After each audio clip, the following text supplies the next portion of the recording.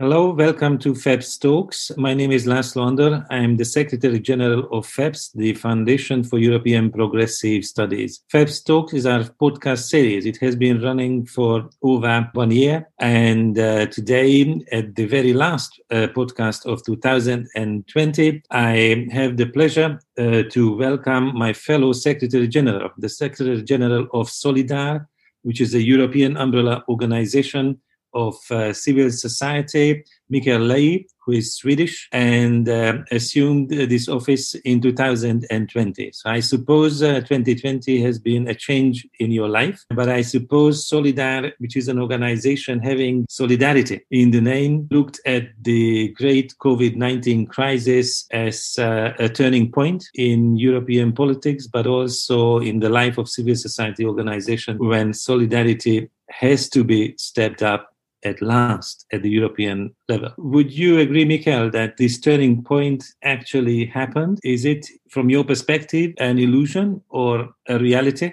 Hi, thank you, László, and thank you for the invitation. Indeed, it has been a year of change for me personally, but also a very dramatic year for Europe. And I think the answer to this question is two-edged. I think it's put the solidarity to the test on a global scale, both on an individual level, in terms of the kind of solidarity that we are prepared to show society and our fellow citizens in terms of committing to restrictions, to a change in behavior, to do and live differently than we normally do, to the benefit not just for me and my own personal safety, but also for the general development of health in my context, as well as in countries, between and within regions, as well as in Europe and between member states. And on the one hand, I think we have it's very much both and. Been very positive from one perspective. We've seen a massive support for a change in behavior generally, with a few exceptions. But people have generally just turned their lives around, accepted the fact that there are a crisis of proportions we haven't seen so far, which then calls for measures that are unknown, that has been unknown in scale, in width, and willing to comply. The EU as well, I think, learned the lesson also from a very positive point of view in relation to the 2008 crisis and other political events of importance, that this was really time to come together and agree on a way forward that allows the EU to come out in support of its member states. The realization that the EU could not afford as a project to fail its member states again in terms of being this harbor where they could go, this arena where they could take their issues and say, listen, we need your help now. And the EU as a project had to be able to step up and say, yes, we can. We will support you in your financial, social, economical situations. So they did. On the other hand, it's also, and in that regard, everyone was a progressive in the beginning. It was everyone was not just a progressive, everybody was an interventionist. Yes. State must come. The state must be there. Where is the state? Where is the European umbrella that should protect us? All the voices who previously were very keen on national sovereignty and the importance of private solutions and the dynamics of the market were very uninterested in what the market has to say. Very also uninterested of what the nation state would be able to offer to a large extent. So in that regard, it was very interesting to follow from a Europeanist and a progressive point of view the way this conversation would really turn on its head. And I think on the downside, I think there has been solidarity, yes, but it's not what we are seeing now emerging in terms of the proposals being made. From Solidar's point of view, not enough credit and not enough room and space is being made for the actors that stepped in to a large extent in a very solidaric manner during the initial phase and the ongoing through the pandemic in terms of civil society at the forefront, in terms of catering for the needs of the sectors at the forefront, people in the health sector, people in the educational sector, and taking a quiet, now as we are trying to design the recovery plans, it's not necessarily so, from what we are seeing, emerging that the initial interventionist progressive sort of spirit is sort of fading away. So the national recovery plans and the discussion at the EU level on the MFF as well is not demonstrating that level of commitment to a social Europe for all. Where all rights is catered for and the rights of all are catered for and so forth. So I think it's dual in a sense. And I think we are now as progressives, we're in a fight over the interpretation of the lessons drawn from this crisis. And we have all the reasons and all the answers and all the facts on our side. But we really need to come together. to win the fight over the paradigm here. So make sure that it's a shift that is long-lasting and not temporarily. So when the voices of austerity, the voices of market solutions and more market-oriented development, the wholesale sort of package of neoliberalism comes back, we are prepared to defend the perspective of the pandemic, because that's also used now to a large extent as we are discussing how we're supposed to build back. So I think it's a bit dual. I see the point. Because of the COVID-19, we have a lockdown and social distancing, which makes, also political interactions a little bit difficult, especially in the Brussels context. But if you take that aside, how do you see the representation of civil society at the European Union level? Because you pointed to the recovery strategies in which I would assume civil society organizations would be demanding a say, some influence, contributions, participating in designing new strategies. Have you found opportunities for dialogue and influence, or you face more the barriers rather than the opportunities? Generally, I would say that we are deeply concerned about the ongoing development for civil society, not just in relation to the possibilities of dialogue that you're talking about. There are less now than they used to be. And they're not as institutionalized as they were before the crisis. So with the crisis as a crisis, a lot of things has been put on its head, as you say, not just because we work from a distance, but also because a lot of sort of emergency measures are put in place. And in terms of the participation at the EU level, and perhaps the most clear case here is the European semester, and how the whole process that was emerging as a real venue for civil dialogue on core aspects of Europe as a social Europe, and the implementation, the action plan of the European Pillar of Social Rights, and how that could be made into a reality, because establishing it was already a win for civil society and progressives and social actors in Europe. And having it then, we were also involved. We were quite optimistic. I mean, I was quite optimistic about the possibilities that was opening up with the European Pillar of Social Rights, and then putting that into relation with the European semester, and how that could be a really beneficial conversation starter between civil society and policymakers and so forth. And now, with the national recovery plans taking a lot of the space from this, becoming the vehicle for the European semester in the coming years, the Commission, is pledging to and calling on national actors and national parliaments to invite civil society in development of these plans. But to our understanding, when we ask our members, this is not happening to the extent that we would expect them to. One might be understanding. It's an emergency. Timeframes are very short. It's very hard to set up shop as easy as one might be able to under normal circumstances, also because of limitations of meeting and so forth. But the will does not seem to be there either. And too many governments are using the opportunity to do these quite opaque processes, developing plans that are not involving stakeholders in not just from civil society, but also from social partners and elsewhere. And I think that also brings me to the second point, which is the worrying tendency of shrinking space for civil society also within Europe. And a lot of governments using this emergency situation, this crisis, as a reason to limit participation and representation of society and opposition in the respective governments. And that's a very worrying sign also inside Europe, that we get a lot of worrying messages from my members in this regard. So that's something we take very seriously and deeply concerning, I think, for Europe as well. Understandably.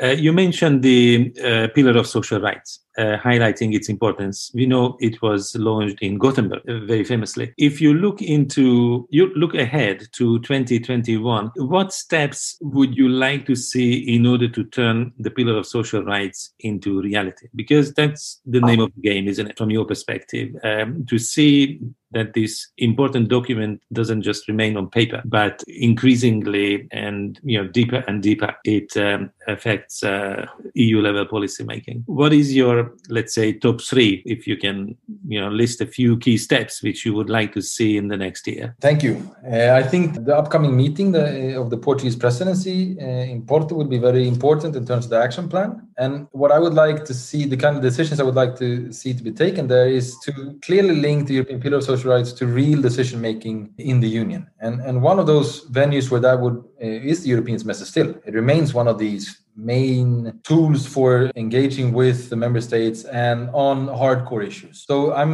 coming from speaking as a progressive and a view on society, contextualized in material, the EPSR has to be related to economic issues, budgetary matters. And if it's not made a financial sort of framework issue, it won't have the weight that then it will be treated like a rights issue, a general rights issue. And then, yes, it could be implemented and incorporated in a lot of steering documents and policies and so forth. But the real weight will come when we measure progress in relation to EPSR in terms of how the money we spend on mechanisms to guarantee its implementation on a national level, and that we at the European level provide the instrument to do the necessary monitoring of the progress made on the national level. So I think our study that we did, FEPS and Solidar together in terms of inequalities in the European semester, points to the kind of dynamics that we need at the European level in terms of the tools. So in a way, that's one of the things. The other thing that I think is really important for the EPSR is to connect it to the Green Deal. I think we can't afford to keep them isolated. And we have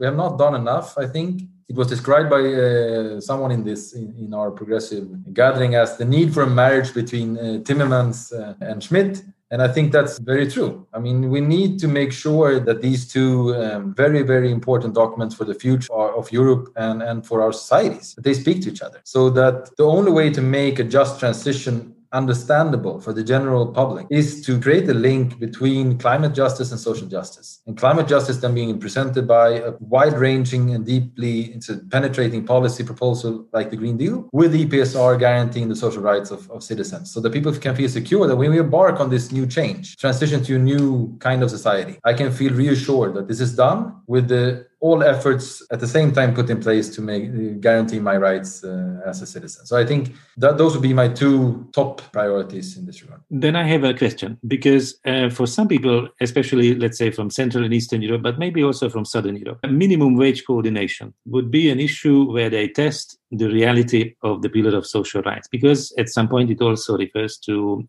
decent income. How would your Swedish self respond to that? So in order to answer that question, well, I'll put on my Swedish hat. My Swedish hat would say the Scandinavian model based on party negotiations, awarding the labor market partners to negotiate these kind of things on themselves is crucial for the Swedish model to carry itself. From a Swedish perspective, we don't see, it's not called for in our context, not necessary, and it's actually a great risk for the objectives of the European Pillar of Social Rights to mess with this model and replace it with something else, a more legalistic model of a Central Southern European model. And we have still enough levels of organization of trade union, the unionization in our countries that facilitates those kind of conversations between the partners. So it's not about putting that in conflict. The only ones who are interested in creating a conflict between the collective bargaining model of the Scandinavian North and our our friends and allies in the South are people who don't really care about the European Pillar of Social Rights to begin with. We care a lot about, now speaking as a Swede now, and a trade unionist perhaps. I'm following. Okay, I'll put on that hat, even though perhaps it's not mine to put on. But we care and we fight for the rights of our friends all across Europe, and the right to have a minimum wage that you can live on. That you don't have to take several jobs to pay for your rent or put food on the table and so forth. And there's an absolute need for us to guarantee that at the European level. That is true. However, European policy, and I think that's true for most policies, will have to be dynamic enough as to award, with the eyes on the objective, award different ways to achieving that objective. So it's not about fighting the implementation of minimum wages in a system that doesn't have the unionization nor the social partners in place, the institutions in place to make that happen in the Swedish way. Well, by all means, we should have then a legalized perspective, putting minimum wages at the table to force the labor partners to commit to decent living and a decent wage. However, that European policy proposal shouldn't exclude other ways of achieving the same, or even better wage levels. Then it forfeits its purpose. It's not just about the minimum wage, it's about the way I think we articulate European policy. So if I now come back with my European hat, I think if we're going to talk about something at the Conference of the Future of Europe, is to strike a new balance between the national interest of member states and the overstate responsibilities of the EU. And there must be another balance, I'm convinced, between a mere black and white, I think not so interesting conversation between are we for an overstate solution or a federalistic view or not? But rather, a much more complex conversation about Well, in some instances, we have to have over state and federal solutions. I mean, in terms of environmental policy, it's absolutely clear. Most probably when it comes to tax havens instead of taxation, certain aspects of that we need to have federal conversations as well, even if it meddles into really, really sensitive issues and a member state issue. On other policies, we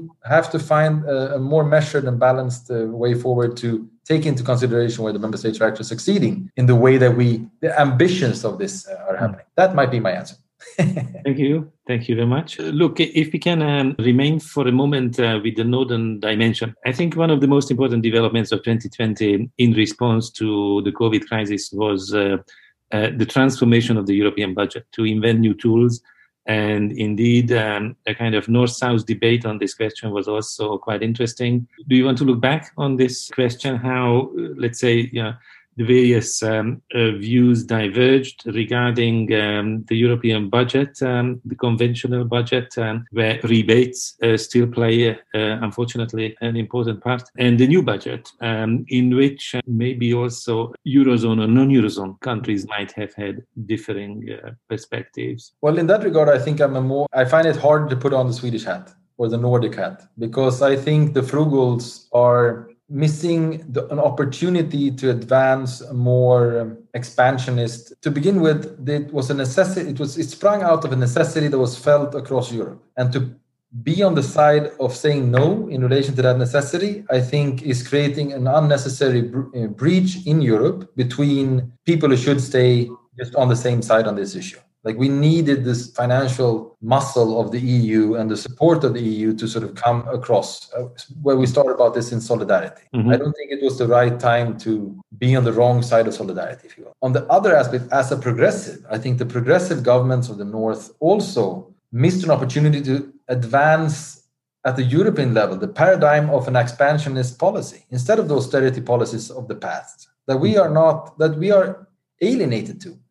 I mean, not that we don't at sometimes need to comply with austerity or be controlled and measured in our budgeting. Of course not. We're not everything to everyone all the time. That cannot be the policy. But to keep austerity as a sort of golden rule for all times, all the time, irrespective of the circumstances, this pandemic has proved that completely wrong, of course. And also proven the people who said that expansionist policies were impossible almost per definition, given the proven them wrong again and again. And there's always money if the circumstances are deemed to be dire enough. It's only a matter of the political majorities and the political will behind those decisions. And I think progressives have all to gain to question this golden rule of austerity that's been in place in the European level and nationally for a long time. And this was a great opportunity for us to do so, to join the call for a more expansionist policy. So I think, looking back, still the ongoing debate, I think this is not the right position to take, I must say. Yeah, I think in the summer, if you remember the European Council meeting, when they were meeting in Brussels for 100 hours, the changes that were made through these various interventions were minor. Shifting a few billions from grants to loans as compared to the overall package. And I think the missed opportunity is exactly to speak more about the quality of spending rather than the volumes, because I think that's where the Netherlands, as well as some of the Nordic countries, together with Austria, could have made a greater difference and more inroads to improve the quality of EU spending, which came up marginally on issues like the rule of law debate. But the rule of law is not the only issue where the quality of EU spending could be discussed. So hopefully it's not too late. I would agree with you that there is a feeling of a missed opportunity on that front. I think what I said, this relates a lot for me to what I said in the beginning of the fight over a paradigm. And I think what we are now, when we decided to just advance this as taking a sort of outside look into the EU and saying we're not more money until you have proven that you can do things. Rather, I think you're absolutely right, Laszlo, in saying that we are then making it very difficult to talk about all the nuances in this discussion, from rule of law to the quality of spending to the budgetary processes to the monitoring mechanisms that all could have been, they remain on the table. They're still up there for us to take, but they are definitely there. And if we do take them on, the time is ours now to articulate this agenda in all its aspects from a progressive point of view. And I mean, we should just take it. We should seize this moment clearly. Otherwise, we will be in the same kind of lost identity situation, I fear, when this pandemic is over, as we were in 2008, when everybody asked, well, so the finance bubble just burst and the whole world economy went into a meltdown. And then essentially the progressives did not move an inch in terms of retaking some of the narrative of nor on finances, nor on global capital flows, nor on tax. I mean, on none of these issues. We didn't advance a bit. I don't know what's stopping us, I must say. And I am very passionate about this. I don't know. We should it's our time. Everything speaks to our favor. We should just do it. Don't you think? Oh, absolutely. Look, getting close to the end of the time which has been allocated, but let me still ask you about the following. The Nordic model, you have already pointed to this, that, from the point of view of social progress, indeed, the countries of Northern Europe remain a kind of leading light. Social democracy is relatively stronger in the north than in many other parts of Europe. But COVID-19 is a major challenge. I think it has been a major challenge for Sweden. My impression is that the strength of the Nordic model was displayed better in Denmark and Finland rather than in Sweden regarding the COVID. If you agree with this, maybe you want to comment. And also, I was wondering about kind of longer-term impact of the COVID on social democracy. I'm sure you have ideas on both the COVID impact and the kind of the variations of country experience even inside the North, and also what impact this may have in a longer term. Thank you. I think, well, yes, they are at least the first one is, I think, a complicated issue. I think start out by saying that there are a lot of experts on epidemiology now, where you find epidemiologists all over the place. People who never heard about the epidemics before are now all of a sudden experts in deciding and making judgments on assessment and assessing. In the Nordic countries, from one point of view, which is very clear and very factual, the Swedish model and Swedish version was not as successful as our Nordic neighbors. And I think that's just the number of deaths per relative, in relation to our size, speaks a very clear language in this regard. I think we must admit that to be able to draw the necessary lessons from the way Sweden dealt with this pandemic. On the other hand, I think we might not have all the facts on the table until after a few years. We can measure it now in terms of the human suffering and the individual suffering of the pandemic, as well as the financial and economic consequences and effects of this currently. But the pandemic has, as I understand it, the life that precedes the pandemic and that has a lot of reverberations after the pandemic, as well in terms of the longer term challenges that this puts in motion, depending on the measures that you chose during the pandemic. And maybe my assessment will be nuanced and changed as the time goes by, having a kinder look at the Swedish. What's true though, and I have been personally lucky in this regard, my family and none of my friends have been severely hit by this. Life in that regard has been much easier, of course, for a large part of the Swedish population compared to many European neighbors, in terms of the effects of lockdown, what that means for a family when you can't send your kids to school, especially for families who are dependent on, school lunches for their kids to have a proper meal, or when you have abusive relationships between spouses or between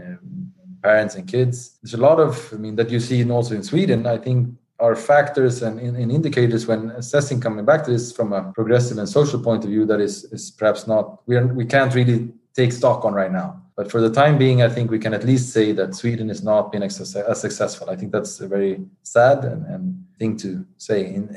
I think that also, from a very short-term effect of the COVID crisis on the social democratic governments in Scandinavia, I think that also accounts for some of the variances. So the Danish Social Democratic Party is remaining strong. They're only sort of continue to be stronger. I think they've won the hearts and minds of Danes in terms of the kind of measures they put in place, and also seeing now the results of it. They can compare themselves to the rest of Europe and be happy with the result in a way, judging where they are. The same in Norway, but for not the progressive government there, but in Finland as well. So I think they are quite, and in Sweden it's a bit more mixed. On the one hand, we still have a very strong belief in institutions and in the professional management of bureaucracy. So I think the state epidemiologists of Sweden still have a very strong standing in the Swedish public. Starting to be a bit more questioned now internally.